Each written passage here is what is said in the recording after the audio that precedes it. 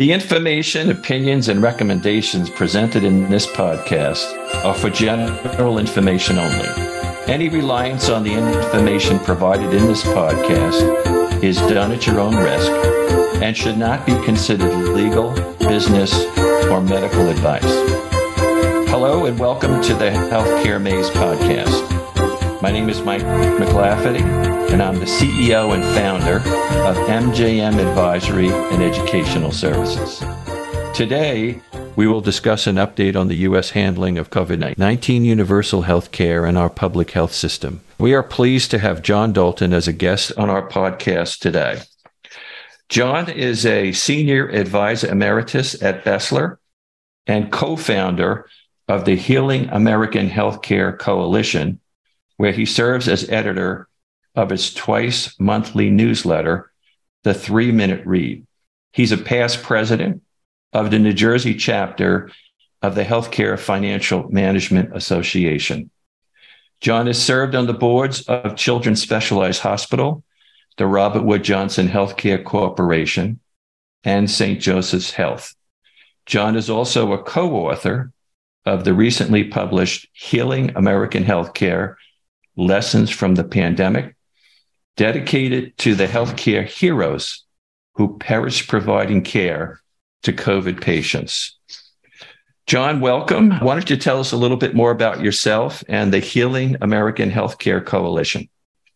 Thanks, Mike. It's great to be here with you. During the more than 50 years that I've spent in healthcare, I've enjoyed the opportunity to work with hundreds of providers throughout the country and get a firsthand understanding of the challenges in being able to deliver quality and patient-centric care to Americans, and to do that in a cost-effective manner. After 12 years with the Sisters of Charity in grammar and high school, I've always viewed healthcare as a fundamental human right and not as a privilege for those who could afford it.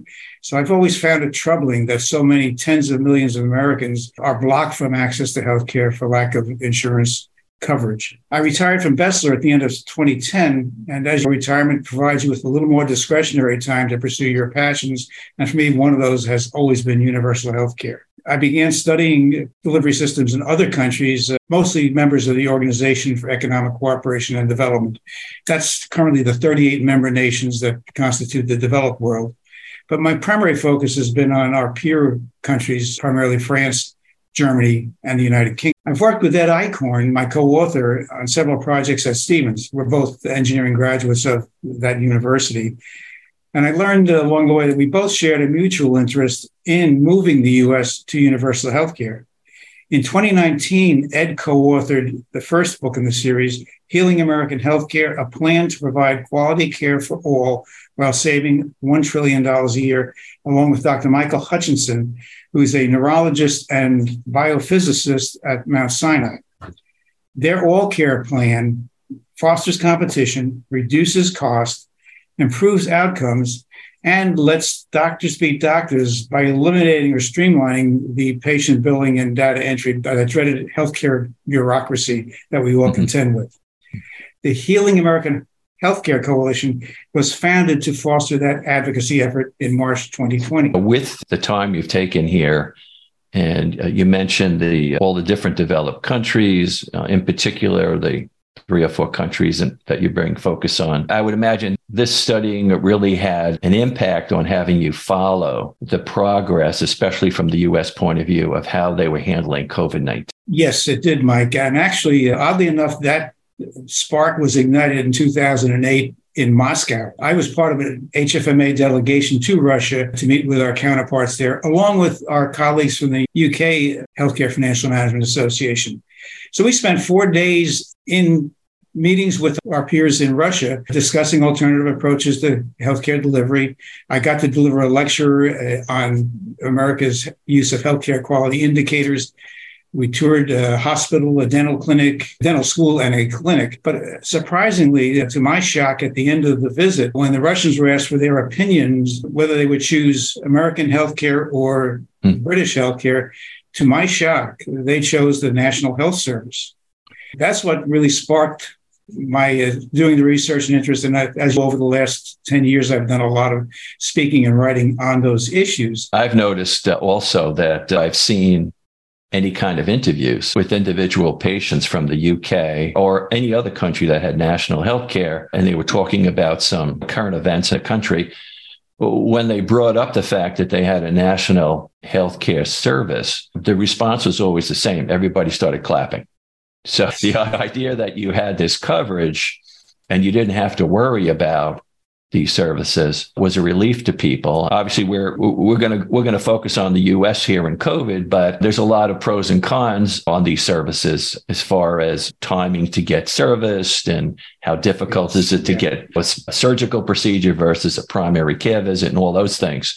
But I think it's fair to say that countries that have some sort of universal health care coverage, they see that as a significant benefit in their society. So why don't we, at this point, focus on how we're doing rather today, successes and failures.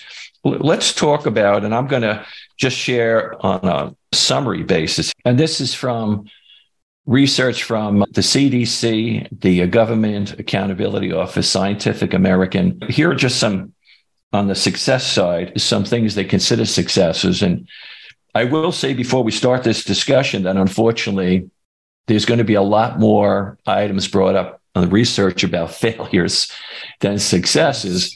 But on the success side, vaccine development is the number one item that comes up consistently from all these different organizations. The second is, which has been described from both of our experiences in healthcare, the heroic efforts of healthcare workers during this, especially during the pandemic. Another thing that came up, which surprised me a little bit, but there seems to be a consensus, not that the entire public followed CDC guidelines, but that the majority of them apparently did follow the guidelines for the most part. And then the fourth thing as a success, not initially during the previous administration, but certainly as the new administration came on board, an effort to combat misinformation.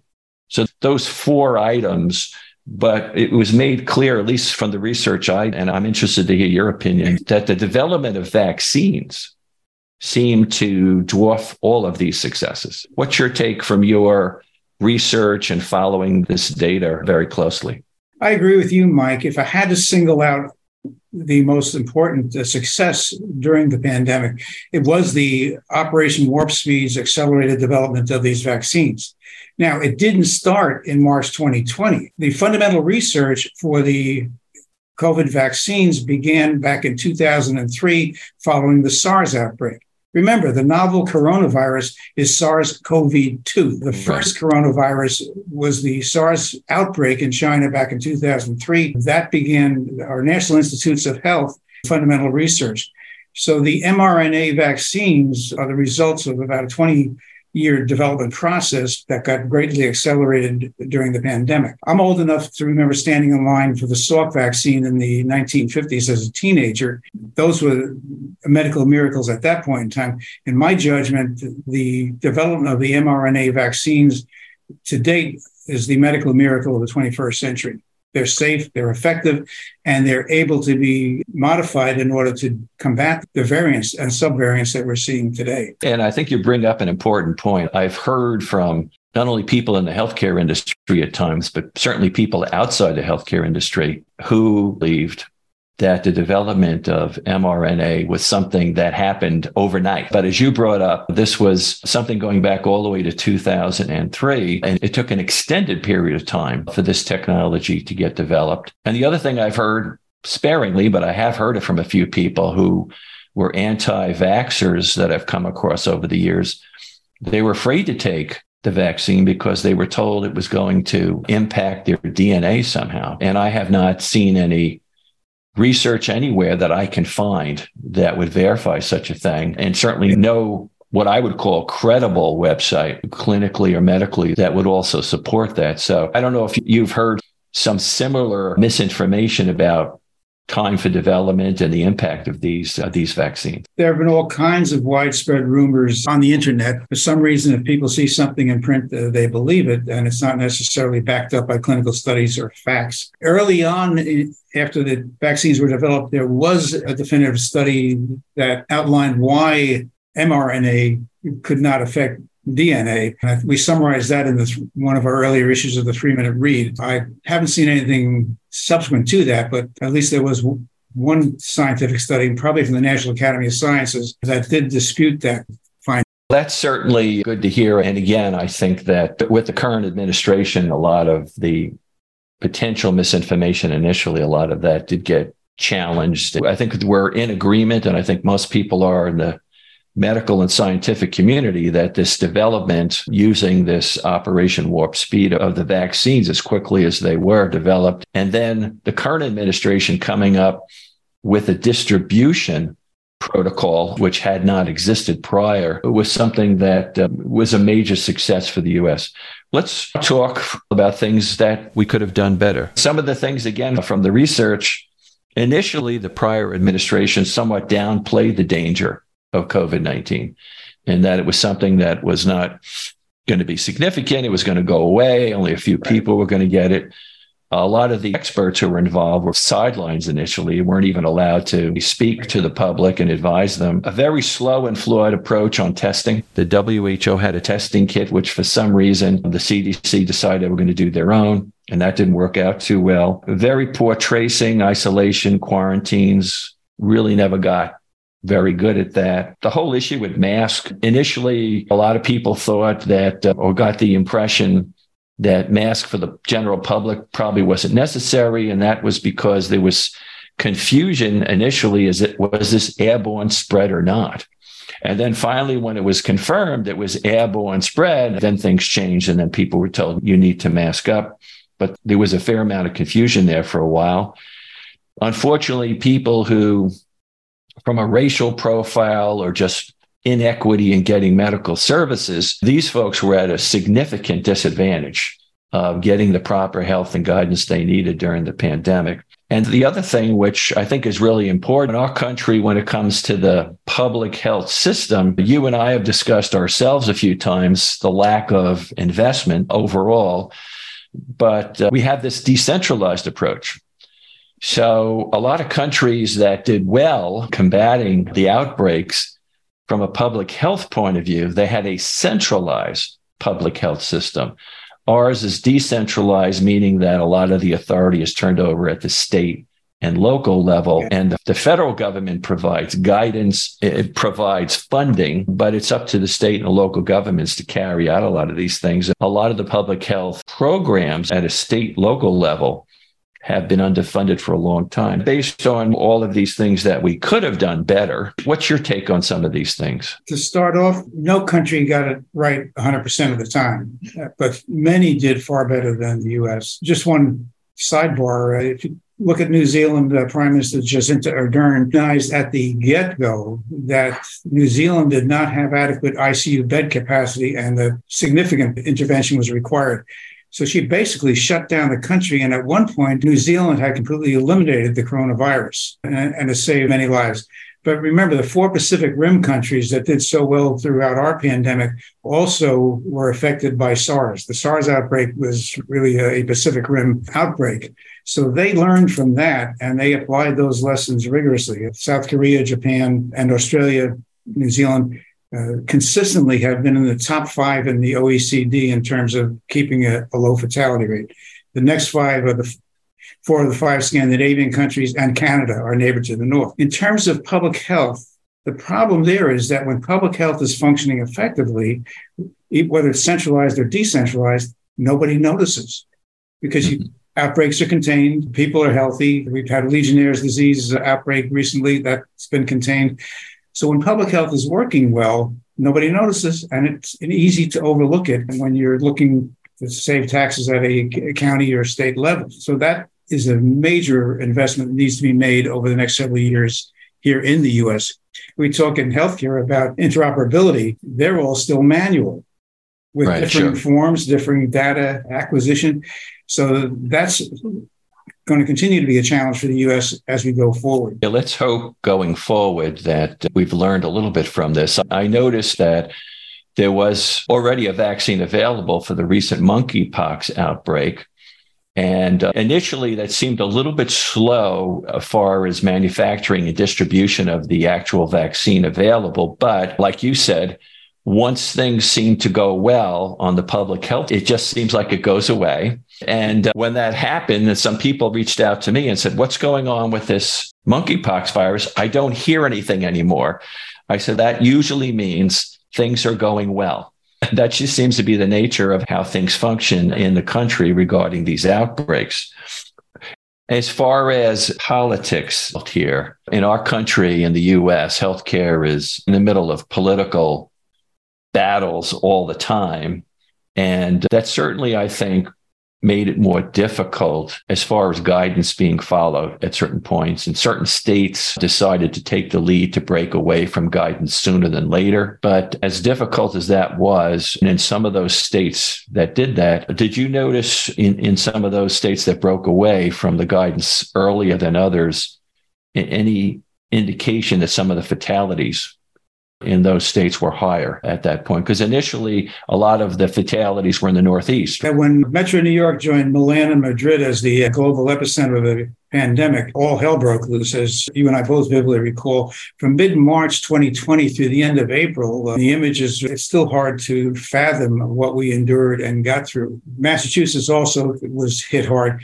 Remember, 2.2 million visitors returned from Europe through the 3 New York airports in February, many of them bringing with them the coronavirus.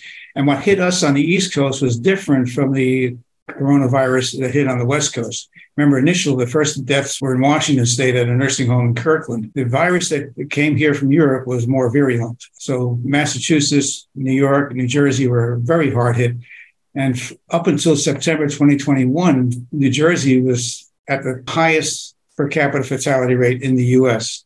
In September 2021, sadly, we were surpassed by Mississippi. I just published an article in the Garden State Focus where I took a hard look at the 2 years from June 30, 2020 to June 30, 2022. Our CMOs were meeting daily, sharing information, learning how to deal with these very sick patients who are crashing by the scores, shared that knowledge with the rest of the country. Unfortunately, some of us didn't listen.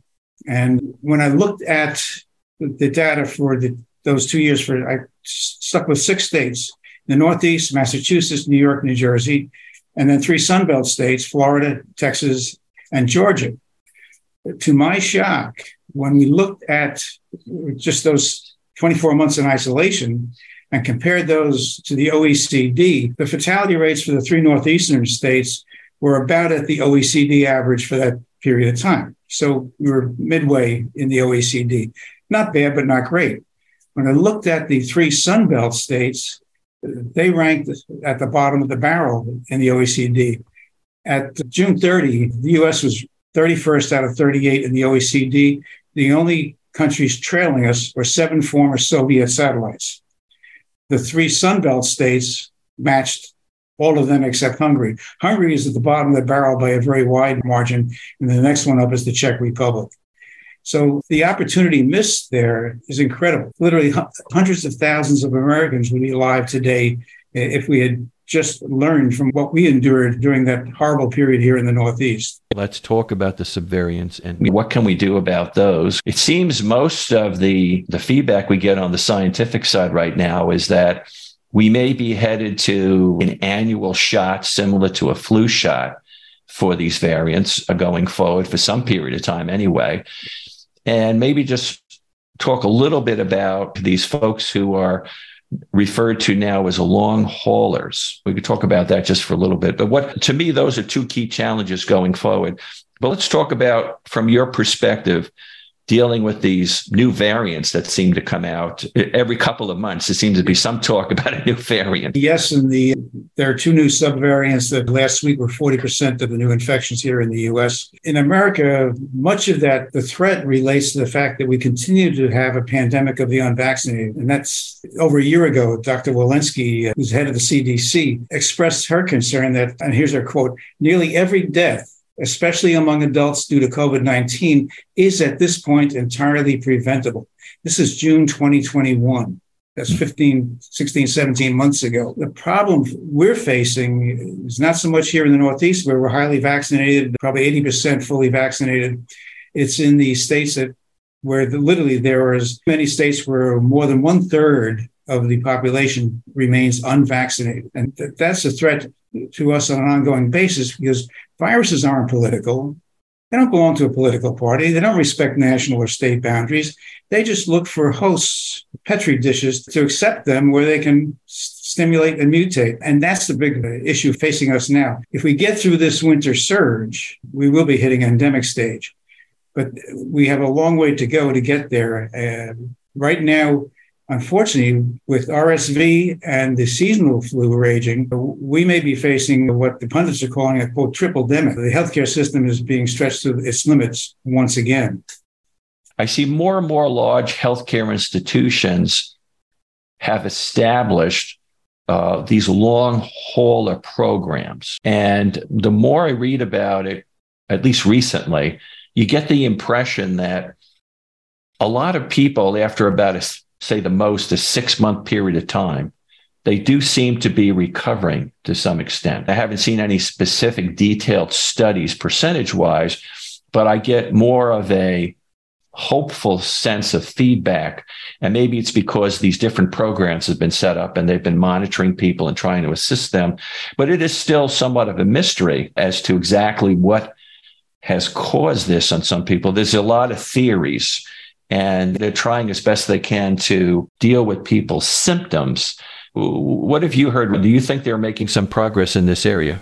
Hard to tell. 10 to 20% of those who contract COVID wind up with some of the long COVID symptoms. Some more serious than others, and some of the research studies I've seen look at the genetics. Some people may be genetically predisposed to long COVID, but it all gets back to your chances of contracting COVID or long COVID are lessened greatly if you're fully vaccinated and boosted. And the evidence, just the other day, we saw Moderna's results on their bivalent booster, boosting antibodies as much as 15 times after administration. Americans have to protect themselves against contracting COVID, and unfortunately, almost 1/3 of the population has not. So that's my major continuing concern. Because long COVID is going to be expensive to treat. It's going to be, for many people, a chronic condition, just adding to a whole list of chronic conditions. We're also seeing a lot of what they're calling rebound COVID. We're finding that with the variants developing, many people who've had COVID are those who are vaccinated and boosted, have relatively mild cases, but the chances of death and hospitalization are much higher if you're unvaccinated. I would agree with what you're saying. I haven't seen anything specific as far as finding a cause, but I do agree. I've seen a lot of information about if you're vaccinated, if you're boosted, and whatever you can do to protect yourself. If you do get the virus again, it's probably more from a mild point of view, right. Certainly less than having you get into a very ill and going into a hospital. John, thanks for spending time here. I'm just summarizing for everybody what we have done well in the U.S. The major thing is the vaccine development and the mRNA technology, which we agree has taken more than a decade of development and research to set up. We can't say enough about the efforts of the healthcare workers during all this. And it seemed that most of the public did follow the guidance and eventually were able to get a better understanding as far as what information was true and what wasn't. On the things we could have done better, certainly initially downplaying this virus, very slow getting out testing to everyone. A lot of confusion initially that this was airborne versus contact spread. Right. And the whole difficult issue for this country about putting investment in public health. Hopefully, one of the things we've learned from all of this is that we do need to make a major investment in public health in the country. And just because we don't have an outbreak right now doesn't mean that we need to wait till something happens again. So hopefully, not only at a federal level, but at a state and local level, we'll see that. John, thank you for being a guest on the podcast today. Please follow our podcast to be advised when a new episode is available. You can email us at thehealthcaremaze@gmail.com with your comments and suggestions. I want to thank everybody for listening to our podcast.